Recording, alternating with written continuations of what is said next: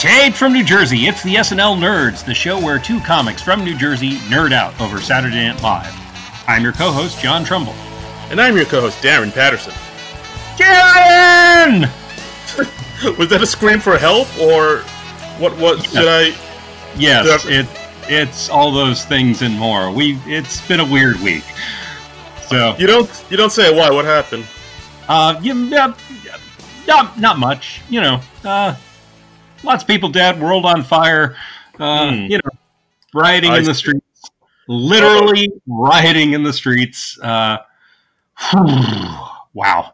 Yeah, it's bad out there. I feel like any minute I'm going to see a dog and cat living together, like literally, and that's when I'll know. That is the state that we are in. I mean, really, if Zool came to Earth and started zapping people, and we had a giant marshmallow man wandering through the streets of New York City, would things be any weirder than they are right now? No, I would welcome it. Yes. I mean, because that would at least mean that we're coming to a climax on this stuff. Yeah, the end is nigh. Yeah. Oh man. But yeah, guys, like I don't know what to say. It's just insane out there. Everybody, please stay safe. Don't do anything crazy. And I don't know. I think the only thing I could say is it is a good thing that we're not doing the Daryl Hammond doc today, because I just think that would be too much heaviness. Yeah. I think for the next few weeks at least, we have to lean into the stupid. We have to lean into the goofy, the stupid, the silly, the inconsequential. We need a nice escape. We need a nice outlet. And, absolutely. Like this for the next few weeks, if not months, this show will act as an escape from the insanity that is the real world. This is like you be coming up for a breath of air after you've been swimming underwater for so long. Yeah, we're not qualified to do much as comedians, but we can provide hopefully like a little oasis of fun and humor and entertainment, and we are going to do our best to provide that. Yes, we're doing the Lord's work. Yes. So, speaking of outlets and escape, you were talking about you're catching up on a few TV shows or introducing yourself to some TV shows that you hadn't seen before. What are your outlets in the world right now? Well, I mean, I've been watching. There's 3 shows I've been watching. One is connected to SNL.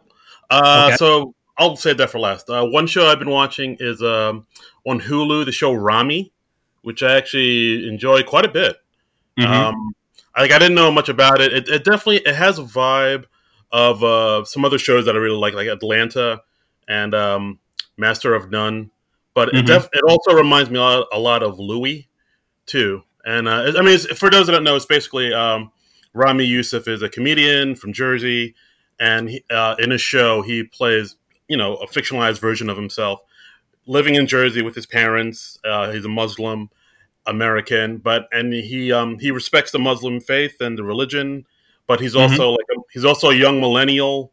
So it's like basically him trying to balance both worlds. Like he respects his religion and the past and heritage, but at the same time he's a young kid who likes to party and do stuff that youngins do. So it's just like him basically trying to balance the two worlds, be a better person, trying to find enlightenment.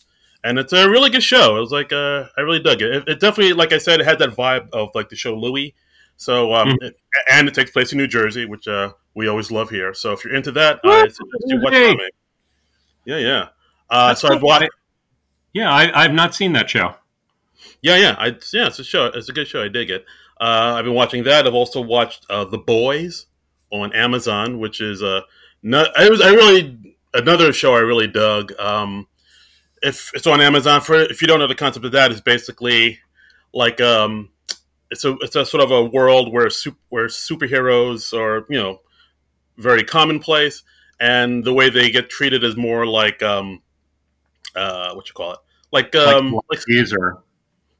celebrities or athletes, where they kind of have this impunity to do whatever they want a little bit. And one of the groups is of superheroes is called the Seven. They're like seven superheroes that like patrol the world and save the world, but like to them, saving the world and doing serving justice, it's more of a job than an actual what they want to do, because the Seven is also headed up by this big corporation, and the corporation kind of lends them out to where they need to go. They also have like a lot of movie deals and endorsements and stuff that like an athlete would have.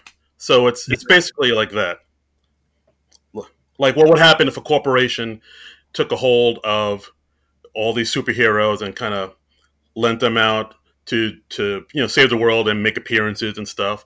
And what would happen if superheroes were more interested or cared more about their endorsement deals and how well their movies are doing at the box office than they do actually serving justice.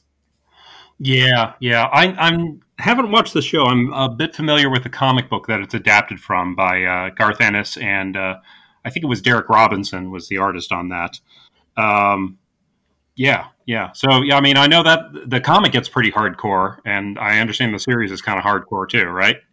Yeah. It's not for the squeamish. There's a lot of ultra violence. There's a lot of, it gets dark. It gets very dark, but it's also very well done and very excellent. So, and also, so the show kicks off is what happens is a superhero accidentally kills this one guy's girlfriend in the beginning, and of course, they have a press release, and he says he's sorry, but the guy, of course, is really upset. He wants justice because the superhero, when he accidentally killed his girlfriend, seemed to be on something, because it's basically a world where like superheroes are kind of shitty, like real people are, or like athletes and celebrities are, and like if something happens to if a superhero does something accidentally, it gets covered over by the big corporation, and everything gets swept under the rug. So the guy whose girlfriend gets killed wants justice, so he meets up with another guy, and they form this this group called the Boys, where they keep superheroes in check from doing all their wild, insane shit. And it's pretty ultra violent. It's I mean, I can't even describe the things I see on that show, but it's also really well done too. Cool. And what was the show with the SNL connection that you're checking out? The show with the SNL connection I've been checking out is on Amazon as well. It only lasted a year. It's the show Forever with Maya Rudolph and Fred Armisen. Oh, I don't know much about Forever. What's that like? It's really. Have you seen the commercials for it? I don't think so. No. Oh wow! All right. Well, I mean, it was only. I don't know if I should say it now because, like, two things happen in the first two episodes that are like really big spoilers. Like, because like when I saw commercials for the show, like they basically advertise it as Fred Armisen and Maya Rudolph. They're older married couple who've been married for a while, and now they're in that kind of stage of their marriage where it becomes very kind of humdrum, and they just do the same things over and over again. That stagnant part of the marriage. But they never tell you about what happens at the end of the first episode or the second episode, because they want it to be a surprise.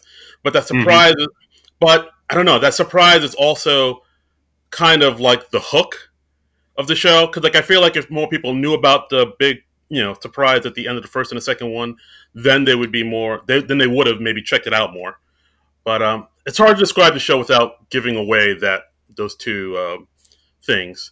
But I mean, either way, it's an interesting show. It was created by Alan Yang, who worked on Parks and Rec, and it like I said, it's only on for one season. It got canceled after a year, so there's only 8 episodes. So I would say watch Forever. I'm not going to tell you what you'll know it when you see it, but at the end of the first and second episodes, 2 big things happen that reshape the whole show. So that's all I'll say. Okay, yeah. I've been going through the series Community again, and I finished over the last couple of weeks. I finished the first 3 seasons, and I'm now in the 4th season, which is the first time I've watched that since it first aired. Which was if you're a fan of Community, it's the season that they did without the creator Dan Harmon, and it shows. Yeah. It's not. I wouldn't say it's bad, but it's just off. It's not what the show was, and it doesn't have the driving force behind it. So it's it's come to become known among community fans as the gas leak year, because when Dan Harmon came back to the show in the 5th season, the way he covered all the things he didn't like, or the people acting out of character or whatever, he just said, Greendale, the community college that the show takes place in, had a gas leak for the entire year, so it made people act weird, which, it's a good way to get past it and move on, I guess. So, yeah, that season, from all the diehard fans say, that season of Community is very much like the Dick Ebersol years of Community. Yeah, that might be a good analogy for it, and I'm looking forward to watching seasons 5 and 6, because I watched season 5 I think like once when Dan Harmon came back, but I certainly haven't rewatched it like I have the first 3 years, and I've hardly seen any of the 6th season at all, because they originally did that for Yahoo's streaming service, which just did not really take off. And I think I saw the first episode of that, but not anything beyond that. So I haven't seen most of the last season. I'm looking forward to getting to that. I actually remember watching the very last season on Yahoo, and it's definitely, it's good, but it's not what it was. Mm-hmm. It's okay. So if I had seen that series and not known about the greatness of the past seasons, I would have been like, oh, it's a really good show. But after now knowing what it was and seeing it, now that season, I would have been like, this isn't, it's, I don't know. It's going to be weird to see if, it'll be interesting to see if the show ever totally gets its groove back. I don't know if it did or not, but we'll see. But I love those first 3 years. They're pretty perfect. Yeah. And it just gets weirder and weirder as it goes on, which is always fun. Yeah. Weird is fun. And speaking of weird, we're here to talk about a movie with some SNL connections. We're going to talk about Christopher Guest's A Mighty Wind, which is all about folk singing of the 1960s reuniting. And I got the description on the back of the DVD, because this is one that I own. So let me read that. In A Mighty Wind, director Christopher Guest reunites the team from Best in Show and Waiting for Guffman to tell the story, co-written by Eugene Levy, of 60s-era folk musicians who, inspired by the death of their former manager, get back on the stage for one concert in New York City's Town Hall. Levy and Catherine O'Hara are Mitch and Mickey, once the sweethearts of folk music until their bitter separation. Guest, Michael McKean, and Harry Shearer are classic folk trio The Folksmen, and Parker Posey, John Michael Hakens, and Jane Lynch anchor a color-coordinated, harmonizing Newflet, the New Main Street Singers. Joining the musicians are Bob Balaban, Ed Begley Jr., Jennifer Coolidge, Paul Dooley, Michael Hitchcock, Don Lake, Larry Miller, Jim Piddock, Deborah Thieker, and Fred Willard, who all work to revive folk music in this uniquely touching comedy. So, part of the reason we decided to do this was because one of the stars of the film, Fred Willard, he unfortunately passed away just in the last couple weeks. Yes. And he's a big part of this movie, and it's very much in his wheelhouse. He was always really good at playing these very oblivious idiots, and that is certainly what Fred Willard does in this movie. That's him at his best. I mean, I've said it before, and I'll say it again. The one scene in this movie that we'll probably talk about later is just, I mean, my lord, it's one of the funniest things I've ever seen on a movie. Okay. So, shall we dive in? Yes, dive into A Mighty Wind. Came out May 9th, 2003. Directed by Christopher Guest, written by Christopher Guest and Eugene Levy. I'd say one of the best movies in the Christopher Guest universe of film, the GCU. The CGU. Yes, this might be my favorite in the CGU. I certainly like it better than Best of Show. I haven't seen Waiting for Guffman in forever, but it's at least on a par with Waiting for Guffman, if not better than Waiting for Guffman. I still haven't seen For Your Consideration. I need to check that out someday. I remember watching that. It was good, but it definitely has like a more serious, somber tone than I was expecting. And I remember a lot of people are kind of turned off by that. And I haven't seen Mascots yet. The one that went straight to Netflix. But I heard mixed things about that either. So, but this was a very well received movie. It's got an 87% on Rotten Tomatoes, 75% audience score. So I would say, people, they generally like it. There's a very nice quote here in the critic reviews from Nev Pierce from BBC.com, and it says, quote, not available. So. Wait, what? That is like the topper. If you go on to the Rotten Tomatoes page for A Mighty Wind, the very first quoted review just says, quote, not available. Oh, Lord. Quote, not But he gives it 2 out of 5 stars, so I guess he wasn't too high on it. Yeah, wow. I should have made that my high school yearbook quote. Yeah. Yeah. But, Class of 95! Yeah, I mean, it's told in Christopher Guest's usual sort of mockumentary style. He kind of took what Rob Reiner did with This Is Spinal Tap and kind of ran with it in his own right. And by this time, he had this solid repertoire company of actors that he would just plug into the various roles in his movies. And the movie opens up with a news report about the death of Irving Steinblum, who was the manager of all these folk singers in the 1960s. And it just sort of gives you a quick briefing of who he was, what he was about, and it introduces you to the various characters of the movie. And right. It's a good way to introduce it's a good way to introduce kind of all the folk acts you're about to see coming up in one nice little quick chunk. Exactly. It gets the lion's share of the movie's exposition out of the way in a pretty efficient way. The only thing that's missing is somebody coming in and be like, boss, you got to come see this. No, it just right in with that little newscast with giving the exposition. And I think that's a real newscaster at the beginning, if I remember correctly, because he looked really familiar. Oh, was it his first rodeo?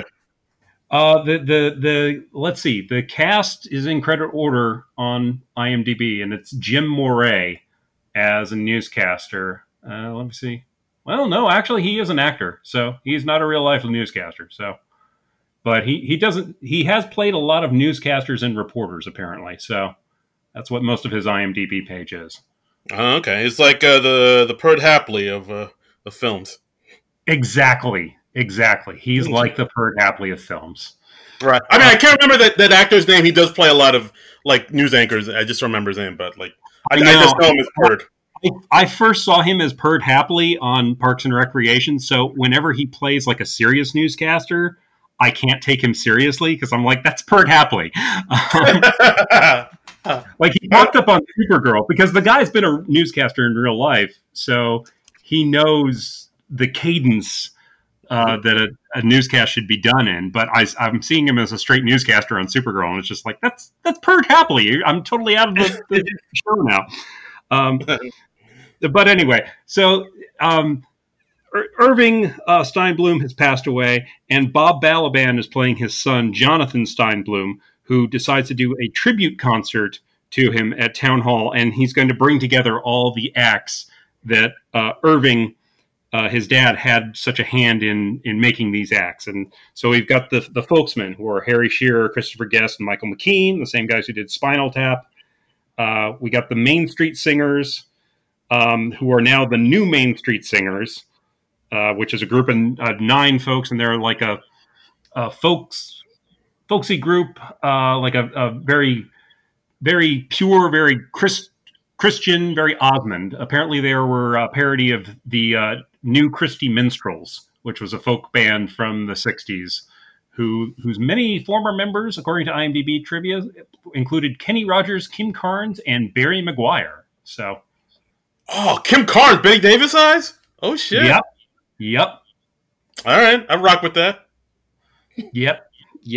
And then the other act is, of course, Mitch and Mickey, played by Eugene Levy and Catherine O'Hara, who are sort of, let's see. They were like the romantically attached folk duo, and they had a very famous song called Kiss at the End of the Rainbow, where at the end of that song, they have a kiss. And it's very sweet. Yeah. Very sweet. Yeah. they're kind of like the folk version of like Lindsey Buckingham and Stevie Nicks, I'd say. Yes, with all that implies. With all that implies. Yeah. And so we sort of, over the course of this mockumentary, we follow these fictional groups as they reunite and they converge in New York for this big tribute concert. Yeah, I mean, it's a pretty simple premise for the entire movie. It's just like, oh, this manager died who, oversaw all these bands. Let's get them together for one big concert. And then that's pretty much it. Then we just go and sort of get the backstory of each of the bands and like kind of what they've been up to. And we just see them kind of rehearse for the big show and just kind of riff off each other. Yeah. And there's a cameo early on in this movie as we see the original Main Street Singers on like one of their album covers. And I'm wondering if you noticed this, that there's actually an SNL cast member in the original Main Street Singers. And did you notice John Trumbull. Not only did I notice that, I wrote it down in my notes. Nothing gets by you, Darren Patterson. Look at you, just in my mind, all in my head. Yeah. We see one of the original Main Street Singers was Mary Gross from the Dick Ebersol years, which I just mentioned. It all comes together. Yeah, and she was on the show. I believe she had some overlap with when Harry Shearer and Christopher Guest were regulars on the show, because she kind of she was there in both the Eddie Murphy era and in the Billy Crystal, Harry Shearer, Christopher Guest era, and Marty Short era.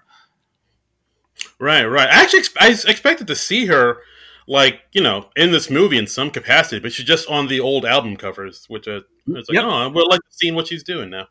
Just a quick visual cameo, but it's cool that she's in there.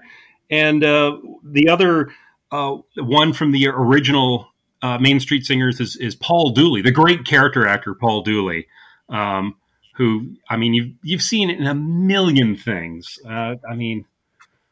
Paul Dooley, he's just one of those, hey, it's that guy, and he's just terrific. Yes, I remember seeing him, and it's like, oh yeah, that guy. Like you said, but I didn't, like, if you asked me to name a movie he was in, I would totally blank. Well, I mean, like some of his famous roles were he was the dad in Breaking Away, that great movie about the cutters in Indiana. And they have the big bike race. He runs the used car lot in town. He's wonderful in that movie. He's the dad in 16 Candles. And he played Wimpy in Robert Altman's movie of Popeye. Whoa. That I don't, do you remember seeing the Popeye, the film? I remember kind of liking it as a kid, but I also remember thinking this movie's kind of weird. Yes to both. I saw it as a kid, and it is kind of weird. Yes, it is a movie version, and it's a movie version of Popeye, and it's directed by Robert Altman of all people.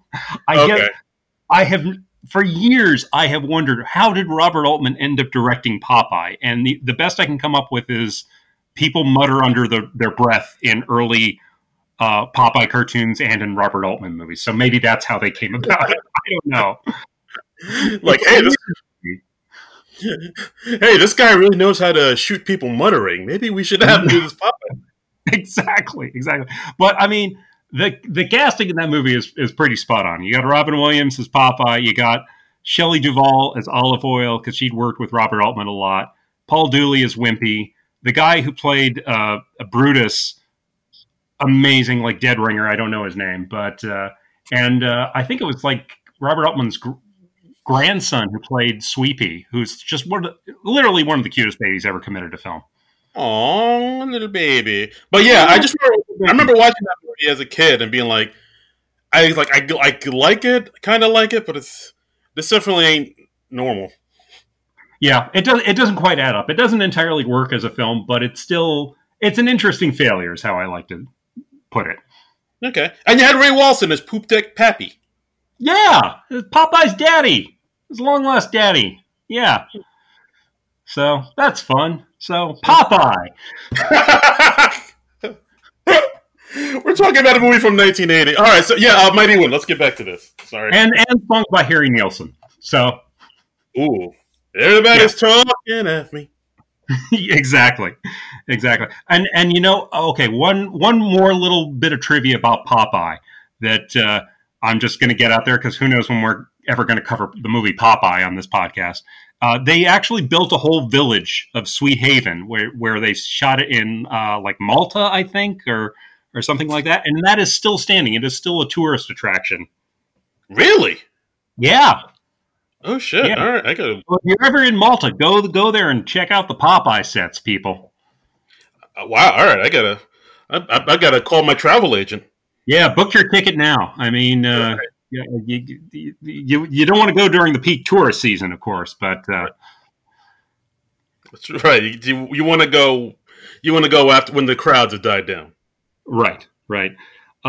So anyway, okay, so we got all the folk singers, and they're reuniting for this big tribute concert. And as I said before, the Main Street Singers, they've reformed as the new Main Street Singers, and they're largely a new group except for Paul Dooley. He's just like the one vestige from the original lineup, and he's just standing there.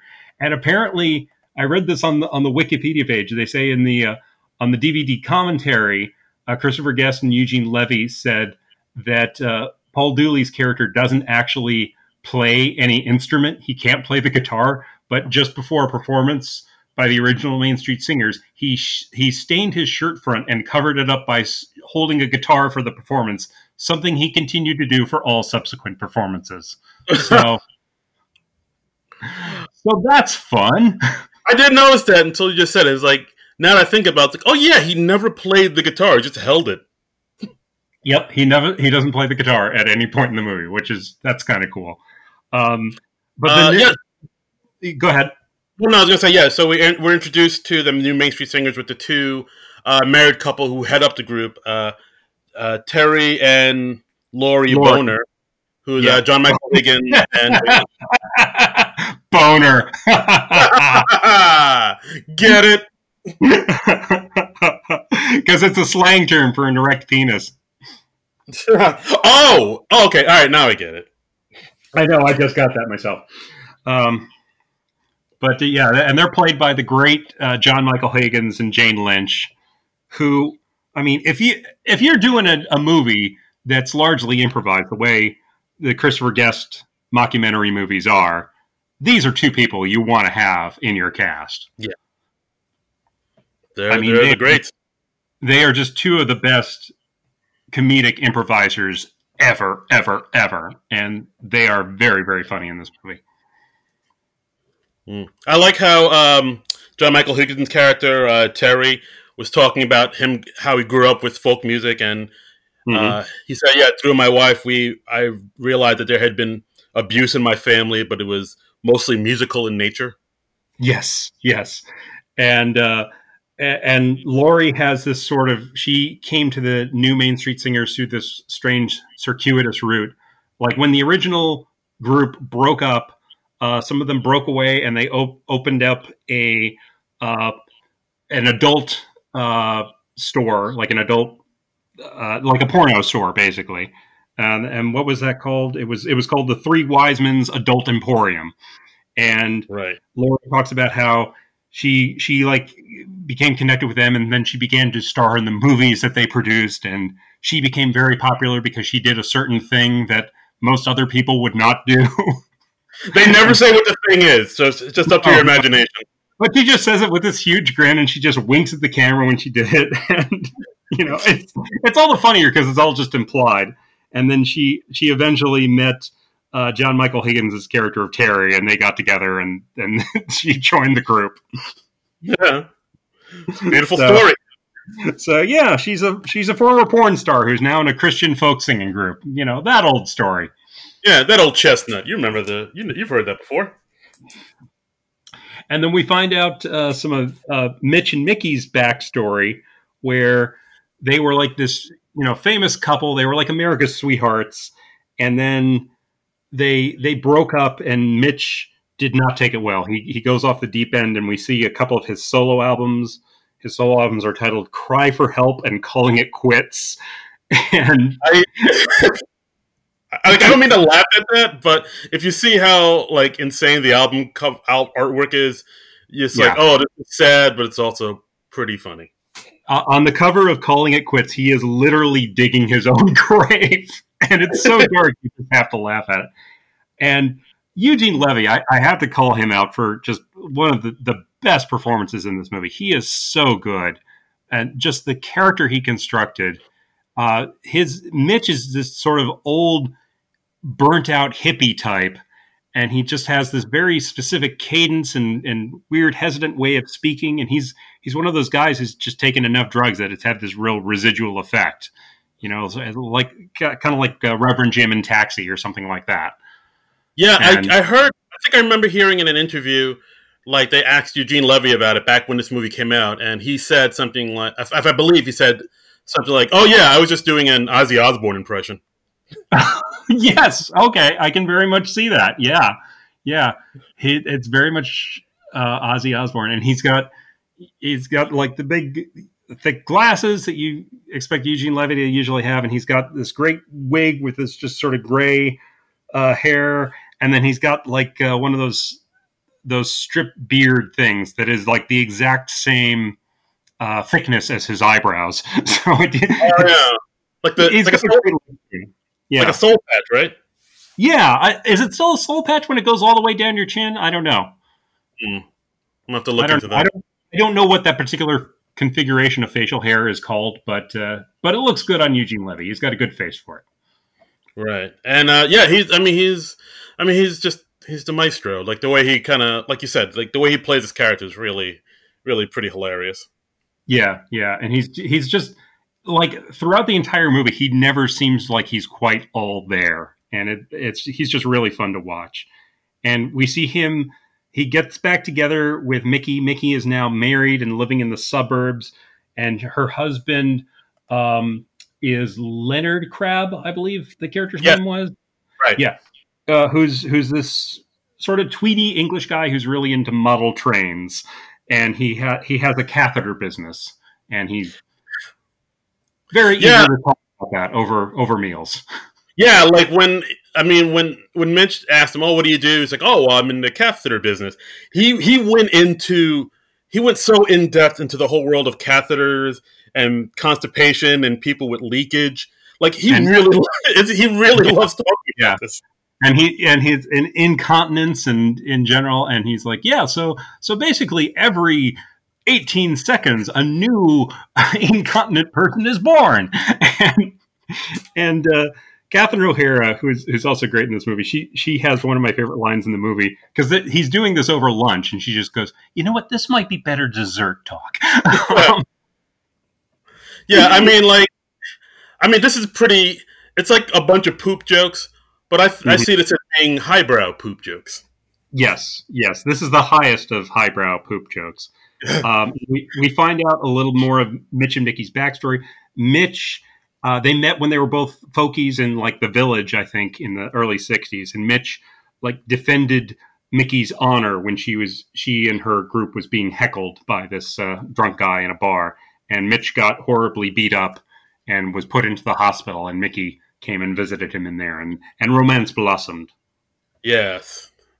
And honestly, and they played some of their old songs, and we'll probably talk about this later, but like, dude, the soundtrack to this album is really fantastic. Like the songs in this movie and on the soundtrack are like genuinely really good songs. Like the Mitch and Mickey songs. Like, I don't mind telling you, I sometimes get like emotional, tear up a little bit at some of those songs. It's like it's a great soundtrack, yeah. And the highlight, I think, is that song, the Mitch and Mickey song, "A Kiss at the End of the Rainbow," which that song has a really interesting backstory to it. It's something that Michael McKean co-wrote with his wife Annette O'Toole. They in the aftermath of the September 11th attacks, they of course, nobody could fly in the country for several days. I forget how long flights were grounded for, but Annette O'Toole had to get back. She had to get from L.A. back to Vancouver because she was shooting the show Smallville at the time, where she played Martha Kent. And so since they couldn't fly, they drove from L.A. up to Vancouver, and the two of them wrote this song on the way. And, wow! Yeah. Isn't that a neat story? Yeah, I had no idea. Did Michael McKean write most of the songs for the bands in this on this? He wrote a lot of them. Let's see. He has. I've got the soundtrack listing. He has credits on, or co-writing credits on Old Joe's Place, Just That Kind of Day, Never Did No Wanderin', Fair Away, The Good Book Song, Never Did No Wanderin'. There were a couple versions of that in the movie. Blood on the Coal, and Potatoes in the Paddy Wagon, and A Kiss at the End of the Rainbow, and the title song of Mighty Wind. So yeah, Michael McKean is all over this album, folks. Wow. Yeah. Dude's like a songwriting dynamo. Talented guy. I mean, he's an amazing actor. He's a great singer and a really good songwriter too. He's not just Lenny from Laverne and Shirley, people. He is not. He is also Mr. Green from Clue. He's also Chuck McGill from Better Call Saul. He's David St. Hubbins from Spinal Tap. I mean, Michael McKean. I can't say enough good things about Michael McKean. He is amazing. Shake, rattle, and roll. I don't know why that came to me. If you don't love Michael McKean, I think it's safe to say you're just a horrible person. Yeah, that's fair. That's not going overboard. Yeah, no. You know who hates Michael McKean? Assholes. That's who hates Michael McKean. That's right. I co-sign on that. Yeah, I'm drawing a line in the sand right now. If you dislike Michael McKean, there's something wrong with you. You're just a garbage person. You are. I mean, yeah, Annette O'Toole, she's not going to marry no trash. That's right. So, I would really love to just someday have dinner with Michael McKean and Annette O'Toole. I bet that would be a really fun evening. They seem just light. Oh, dude! And then afterwards, they just pull out the acoustic guitars. Hey, you want to sing some folk songs? And then you got. They don't even have to do that. They can just regale me with stories of their great acting careers. I mean, I'm sure that would be a fascinating evening. Dude, I'm sure he's got some great Laverne and Shirley stories. Just sure. On deck. Exactly. So what else? We haven't talked about the Folksmen yet. How? Yeah. Okay. Let's get into the Folksmen. I mean, just visually, just Harry Shearer with that bald head and that Abraham Lincoln beard. I mean, that's a choice. He's got one of those beards that, it is in the Abraham Lincoln style, but it doesn't really cover any of his chin. The whole beard is pretty much under his chin. So it's a very unusual style, but it's probably a not uncommon style of beard among folk musicians in the 1960s. It's like a beard bib. Yes, it's a beard bib. Yes, exactly. And I love Christopher Guest's look in the Folksmen too, because he's got his hair kind of grown out. He's kind of bald up top, but it's growing out on the sides, and then he's got a mustache, and they look like the old folkies hippies that they are. Yeah, it's something else. I mean, only of Michael McKean's character Jerry, he's the only kind of normal looking one. The other two guys are just wow, you're really going for it. Well, Michael McKean's the center, and he allows the other two to get a little more cartoonish and exaggerated. And I mean, maybe a little similar to Spinal Tap. And it's the Folksmen actually, they predate this movie. They actually debuted the Folksmen on an episode of Saturday Night Live when Michael McKean hosted in November of 1984. And it was the same year that Spinal Tap was out, but they decided not to do a Spinal Tap thing on the show. So they did a folk trio, loosely based on the Kingston Trio. Oh, wow. I guess it was just an idea that just had lying around that they were just kind of playing around with. Yeah, I think they just decided to do something different and have a little fun. And an interesting thing is they've actually they've been their own opening act for Spinal Tap concerts as the Folksmen. And in some instances, they've gotten booed off the stage as the Folksmen by people who they either didn't get the joke or they were super going along with the joke. I don't know which one it was. So, okay, so they were a folk group opening up for like a heavy metal group, but they were both the same group. Yes. That is, I commend that. That is a beautiful thing right there.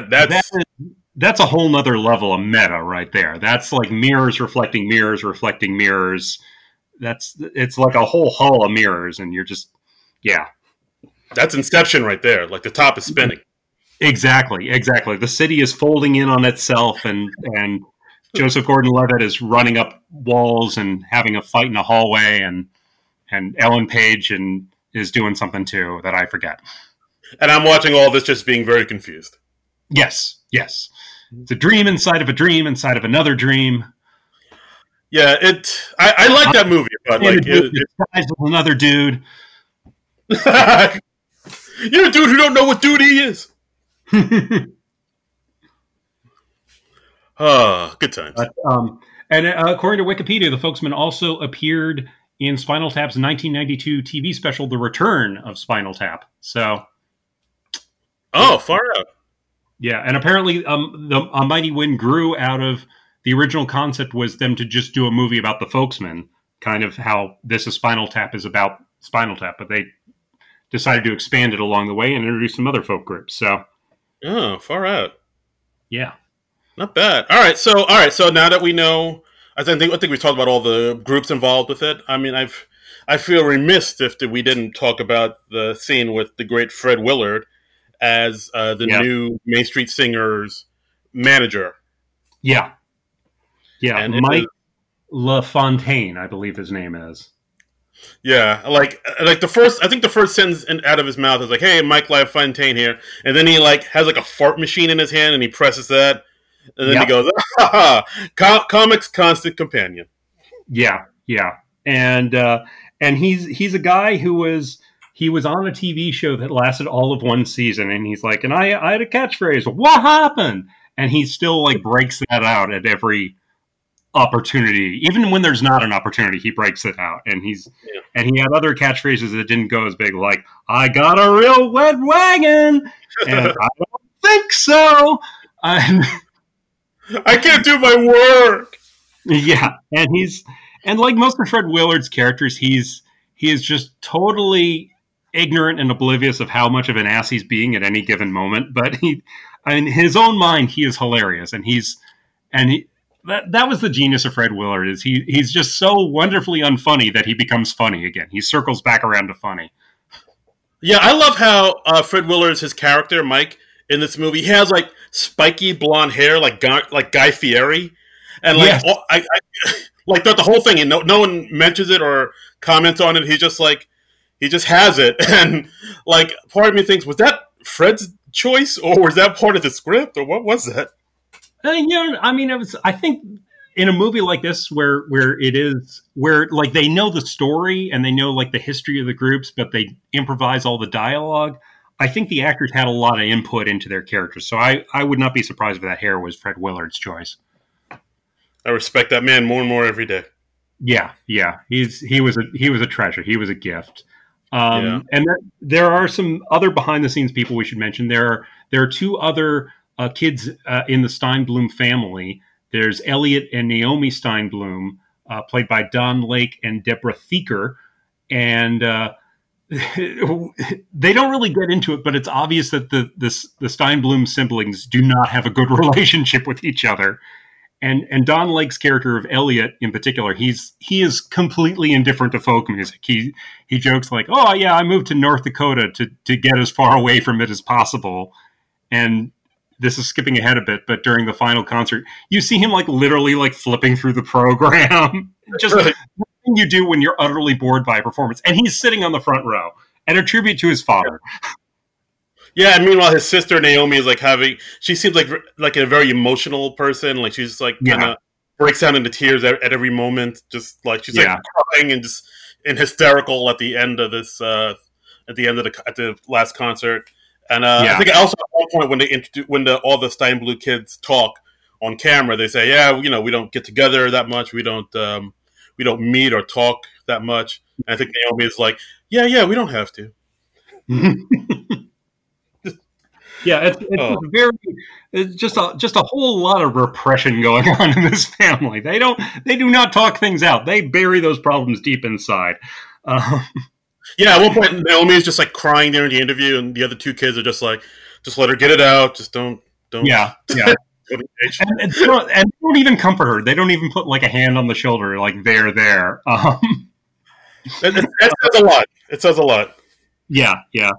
And we also have Ed Begley Jr. popping up as Lars Olfen, who runs a public broadcasting network, PBN, and he is. And this is another weird character quirk that is never explained. He's a Swedish guy who, for some reason, used all sorts of Yiddish and Jewish slang. I think because I thought that was because he was talking to when he's talking to Jonathan Steinblum, and because Steinblum, of course, he's Jewish, so like maybe he just did that, like, oh yeah, I understand what you're going through, the nachas I'm feeling because your father was like mishpocha to me. So that was a weird bonding thing. I thought it was just something that he did randomly, but maybe you're right. I don't know, but either way, that I would say that scene was like the second funniest thing. It was because it was just like just a nonstop rolling of like all these Yiddish words, like it's a mitzvah. It was a valdachai. Yeah, and it's just very funny to see Ed Begley Jr. speaking Yiddish. That is some comic gold right there. I still talk like that sometimes, like because like I've seen this movie so many times. Like when I'm with my friends, I'll say something like, "Oh, the nachas I'm feeling right now." So my friends are like, "Yeah," my friends are like, "What was that?" Sure. And let's see, we also have another couple members of the Christopher Guest Repertoire Company. Larry Miller, the late great Larry Miller, and Jennifer Coolidge as Wally Fenton and Amber Cole, and they're like backers of the show, I think. No, they work in PR.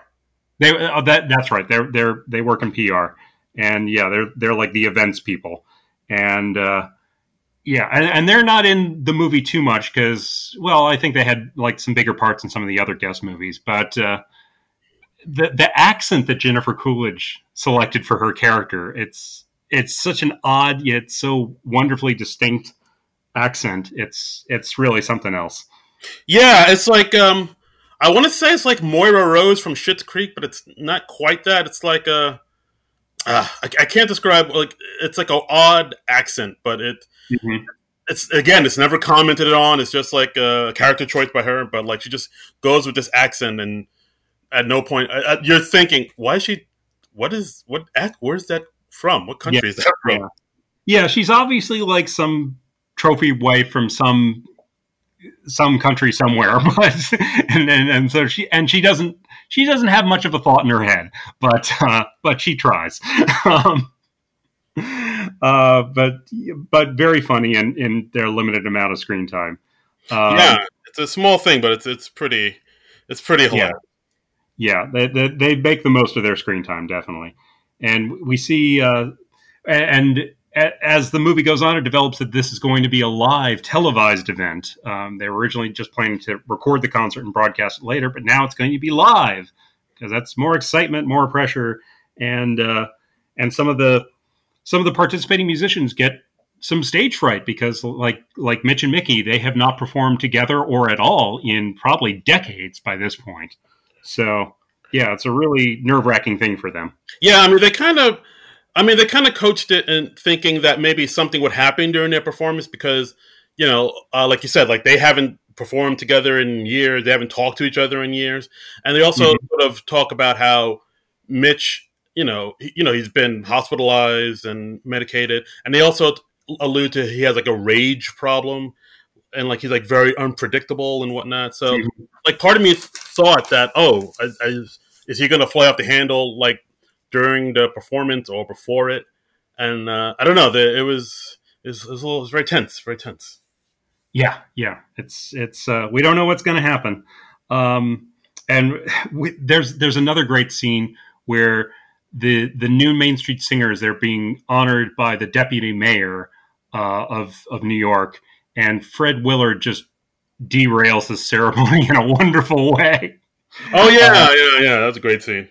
Just telling off-color jokes during the ceremony. He talks about, like, he addresses the deputy mayor as Your Honor, and then he tells a joke about, like, being at an orgy, and it's like, hey, have you seen my wife? Well, Your Honor. and Fred Willard, he just thinks he's hilarious at any given time. And there's another scene where he's makes this asinine suggestion to the new Main Street Singers that suggesting that they be splashed with water during their performance, and then he like whispers into John Michael Higgins' ear, and he's whispering something perverted about the women getting splashed with water, and again, it's something like you never hear what he says, but it's pretty gross. Yeah, but the expression on John Michael Higgins' face is enough to tell you, like, it's awful. Oh, man. And they also had this other sort of subplot with the Main Street Singers about how Terry and Laurie are kind of their religious practices. They're in this group called Wink, which is Witches in Nature's Color. Yeah, they worship color.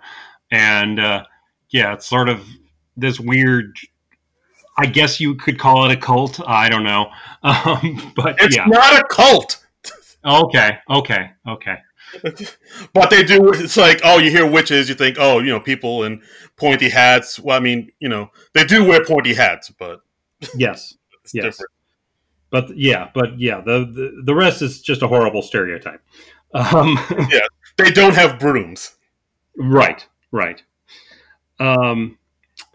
And so we finally get to the big concert, and we find out that that Bob Balaban's character of what was his character's name again? Jonathan, right? Steinblum. He is just utterly clueless. He does not know how any of the stage stuff works. He's criticizing like the backdrops on the stage literally an hour before the performance. He's concerned about the apple blossoms possibly poking out somebody's eye if they get too close to them in the lobby. And he is just so out of his element. It's hilarious. He's really bothering the events coordinator at this is being held at Town Hall, which is a historic venue in the city. And he's really like bothering the events coordinator. I forget the name of the guy who's playing. It was Mitch Hitchcock, I believe. Yes, that's it. Mitch Hitchcock was also in. Michael Hitchcock as Lawrence E. Turpin. Yes, who's the events liaison at Town Hall. Right, that's it. He was in Bridesmaids, which we've talked about, and he was also in Best in Show. And so like basically like it's him kind of like being overly cautious and overly kind of naggy about everything in the set. Like they have like a big stand-in or a big set design of a banjo and a guitar, and Bob Balaban's character just keeps calling it furniture.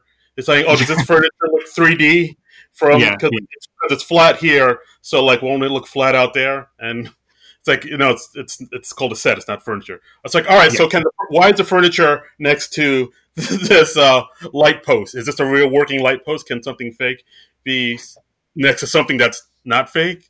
Yeah. It's a hilarious ball busting scene. Yeah, and he gets so irritating that Michael Hitchcock finally just like beans him on the back of the head. He just slaps him on the head to get him to shut up for a moment. So when the concert finally starts, it starts out with the new Main Street Singers. They come out and they are doing their thing, and they sing one of the Folksmen's trademark songs, "Never Did No Wanderin'." And we got to the Folksmen just down in their dressing room listening to the feed of the show, and they're just like, what the hell are they doing? What the hell? And because that's what they were planning to open their set with, and now obviously they can't do that because the other group has just sort of co-opted their song. Yeah, because I mean, as we learn, before this there was like a sort of a party that had all the folk acts and everybody together to celebrate the show, but we learned like Michael McKean's character Jerry, he just sees the new Main Street Singers as like a kind of commercialized version of folk. They're not real folk. They're like mainstream folk. Yeah, he doesn't have any respect for them. And when the folksmen are down back in their dressing room and they're just kind of having a powwow deciding what to do, how they're going to open their set now, Harry Shearer just says like, well, we could just be bold and just do Wandering. And Michael McKean just looks at him like he grew another head, and he's like, have you been gone for the last couple minutes? It's being done. It's being butchered out there on stage right now. And Harry Shearer's like, no, we give the audience a choice. Like, they can do like their toothpaste commercial, and we can do like the real version. The real raw, rugged folks music. Exactly. So yeah, but it's just very funny. And of course, like the new Main Street Singers are just totally oblivious that they've done anything that could ever possibly offend. I mean, it obviously never entered their heads that the folksmen might want to do one of their own songs at this big tribute concert. It's very true. Very true. And meanwhile, Mitch and Mickey, he goes out of town hall for some air, and we see him just sort of wandering New York City, and then he's lost for a while, and we don't know what has become of Mitch. Yeah, I mean, I guess this is what everybody thought might happen because, like, you know, throughout the whole movie up to this point, like Mitch was kind of seen as like the loose cannon. Like, you don't know if he's totally stable. You don't like. There's a good chance he might do something on the day of the show, and this seems to be it. Yeah. And he's just wandering around, and this happens while the folksmen are on stage. So the folksmen have to fill; they have to extend their set because we obviously can't have Mitch and Mickey go on when one half of the duo was missing, and so they are just vamping like their lives depend on it, and so they do another couple numbers more than they expected to.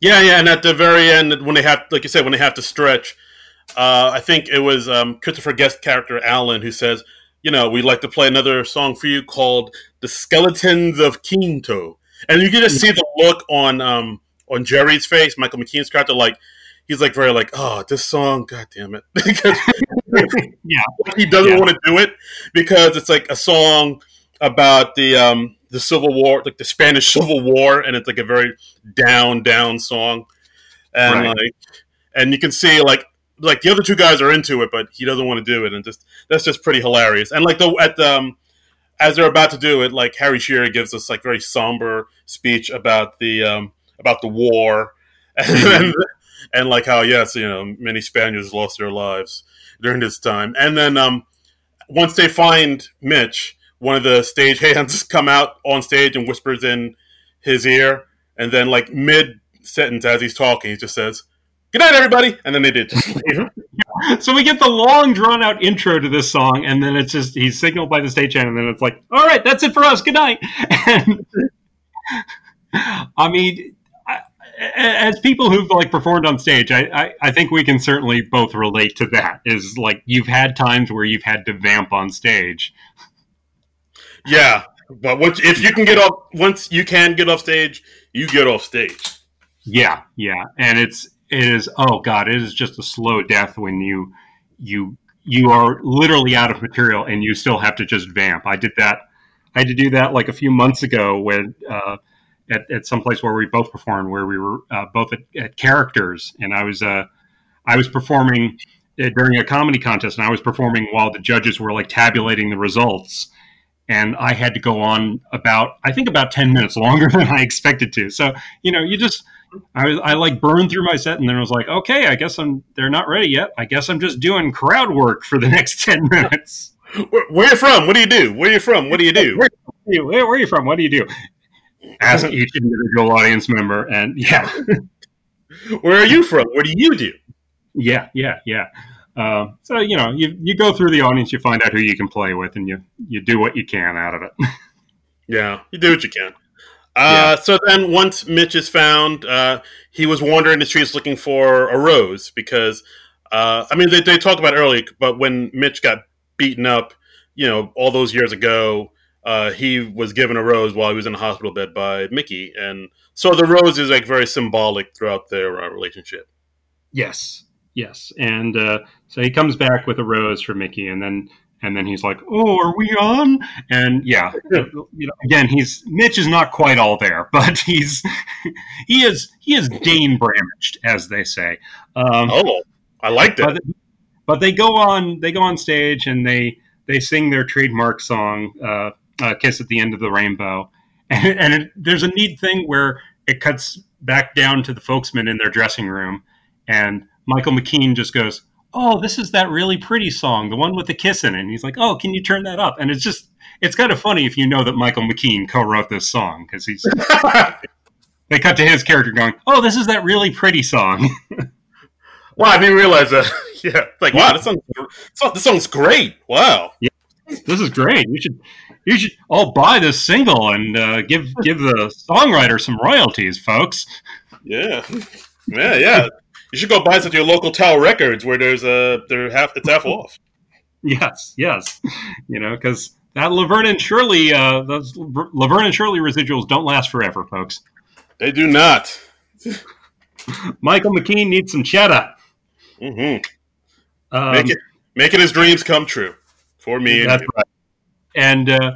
And then we reach the big climax of A Kiss at the End of the Rainbow, the part where Mitch and Mickey always had a kiss at the end that the audience always responded to. And nobody knows if they're going to do it because they, of course, are not a couple anymore. Mickey is married to someone else. And just on impulse, Mitch kisses Mickey. And it's, of course, a big moment that people respond to. And then we have the big group finish on the title song, "A Mighty Wind," and which is another really catchy, cool folk song. Yeah, it's a very rousing it's a very, very rousing, Americana type of folk song. Mm-hmm. I really I genuinely get moved by it. And then, I saw somebody made on my Facebook page. Somebody says is this song like a blowjob joke? Because it's blowing you and me. Is that? Yeah. You know what? That lyric, it's towards the end. They're like, "Oh, it's blowing the wind of freedom. It's blowing you and me." And it's like, how did that lyric never jump out to me before? I mean, I never got the double entendre in that song before. But yeah. But I mean, it's a genuinely beautiful song.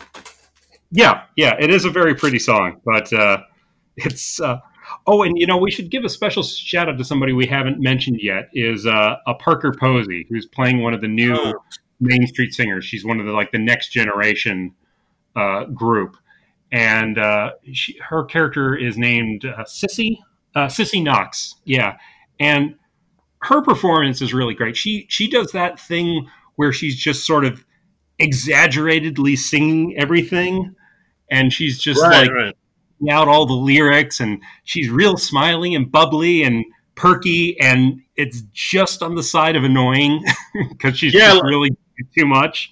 Yeah, I mean, there's that one scene where she's in Orlando and she's performing in front of a room full of school kids, grade school kids, and she's and she's kind of rocking out in this not a ukulele, but the smallish guitar, and the kid looks so uninterested, but she's she has a big smile on her face, woo, this rocks, and the kids are sure. And I actually learned on the IMDb trivia page, she actually learned how to play the mandolin for this role, so that's pretty cool. All the songs were written by Eugene Levy, Christopher Guest, and the other actors in the cast, and everyone played all their own instruments, so that's pretty impressive. Yeah, and they all did their own singing? Yeah, I believe so. John Michael Higgins actually wrote all the vocal arrangements for the new Main Street Singers. It says here on IMDb, originally the group was going to be a 9-piece ensemble that sang in unison, with everyone singing the same part, but it was decided to give Higgins free reign with it. So he did some really nice arrangements. Man, dude, Christopher Guest really lets his actors just do free range to do what they do. Yeah. I mean, he gathers some talented people together. I mean, he really knows what he's doing, man. Absolutely. Wow. All right, and so then the concert ends with this big rousing song, "A Mighty Wind," which is a fantastic song, and the show is a hit. It goes off pretty seamlessly, and then they cut to 6 months later to show what all the groups are doing since then. Yeah. we have a little epilogue, and we have Fred Willard who's talking about all the great, what a hit the concert was, and all the great new opportunities he's getting for the new Main Street Singers that he's pitching, and he's pitched this idea of the new Main Street Singers as Supreme Court justices. So during the day, they judge cases in the Supreme Court, and then by night they all go home to this home that they all share together, and they sing folk songs together. Right. He pitched the idea because he thought that there were like 12 Supreme Court judges, but it turned out there's only 9. He doesn't know if it's a budget thing or what. Yeah. It just, I mean, that's how wonderfully ignorant Fred Willard's character is. Yeah. It's just great. And honestly, if the new Main Street Singers were our Supreme Court justices, would we be any worse off than we are today? Probably not. Yeah, we'd be better off musically. Yeah, exactly. I mean, yeah. Yeah. And then we pick up with Mickey at a trade show, a medical trade show for SureFlow, which is her husband's catheter product. And she's resumed her music career. She's like playing a song about a jingle for SureFlow on her dulcimer, and she's making a song about like penis clamps and whatnot. Yeah, but she's rediscovered her muse, and she's fulfilled as a musician once again. But she's still a bit distressed about Mitch, because Mitch took the kiss the wrong way, and she feels bad by it, but she doesn't feel like she led him on. And we discover that Mitch, he is back in the psychiatric hospital. Yeah.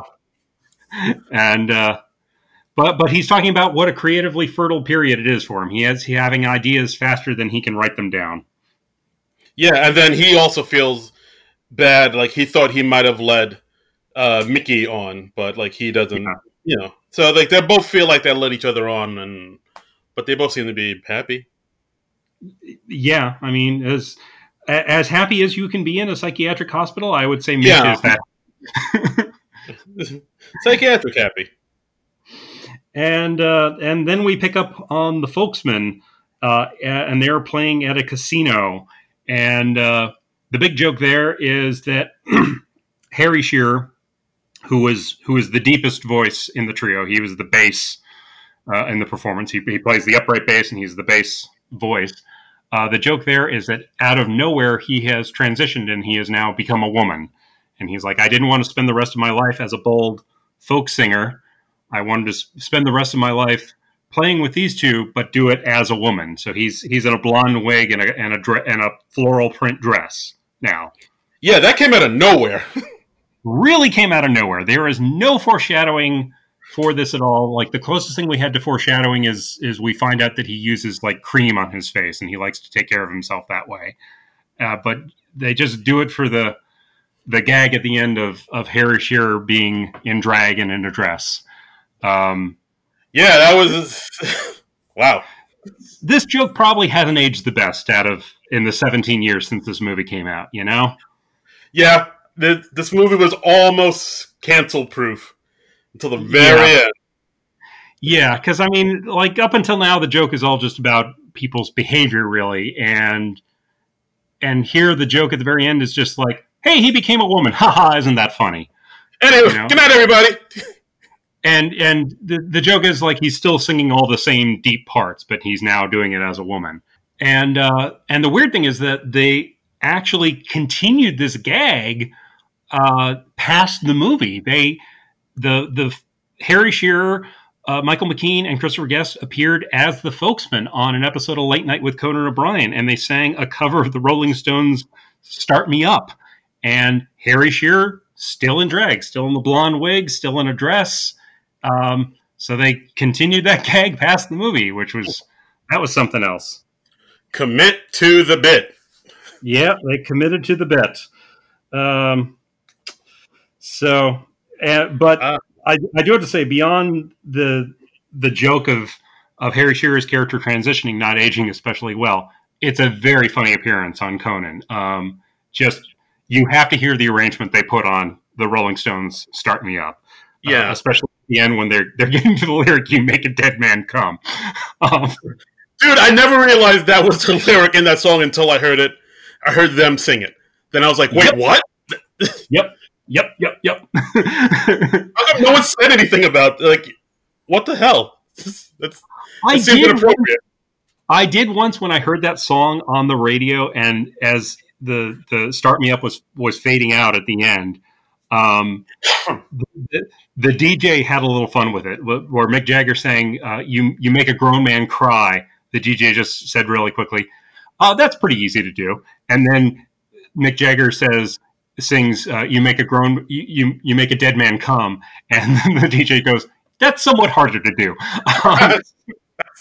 That's a little trickier. Yep, having a little fun with that. But that's a mighty wind. It's a fantastic movie. One of my favorite Fred Willard movies, I think I'd say. Yeah. And guys, check it out. If it's it's predominantly an improv movie, mostly improvised, but it's done by some of the best improvers you'll ever see. And I can't say enough good things about this movie. It's like a solid movie, a solid soundtrack. The soundtrack, it kicks ass. I'll just say that. Yep. It slaps, as the kids say. Yeah. It's a bop, as the kids say. Yeah. I think we use that, right? I don't know. Yeah. And that's a mighty win. That is a mighty win. Let me see if is there any other cool trivia that we didn't note about it. I think we covered most everything. Oh wait, here's one thing. Mickey's new husband is a model train enthusiast with only one train. This is because when the filmmakers went to the home, which supposedly contained an impressive train setup, all the trains themselves were broken or otherwise unusable. The engine seen moving in the movie is being pulled by dental floss through Crabtown. So keep an eye out for that. Okay. And on the DVD, they have all sorts of special features with the full-length musical performances, including the full reunion concert, and you can watch it as it would have appeared on TV in the world of the movie. So, far out, guys, check it out. So that's neat.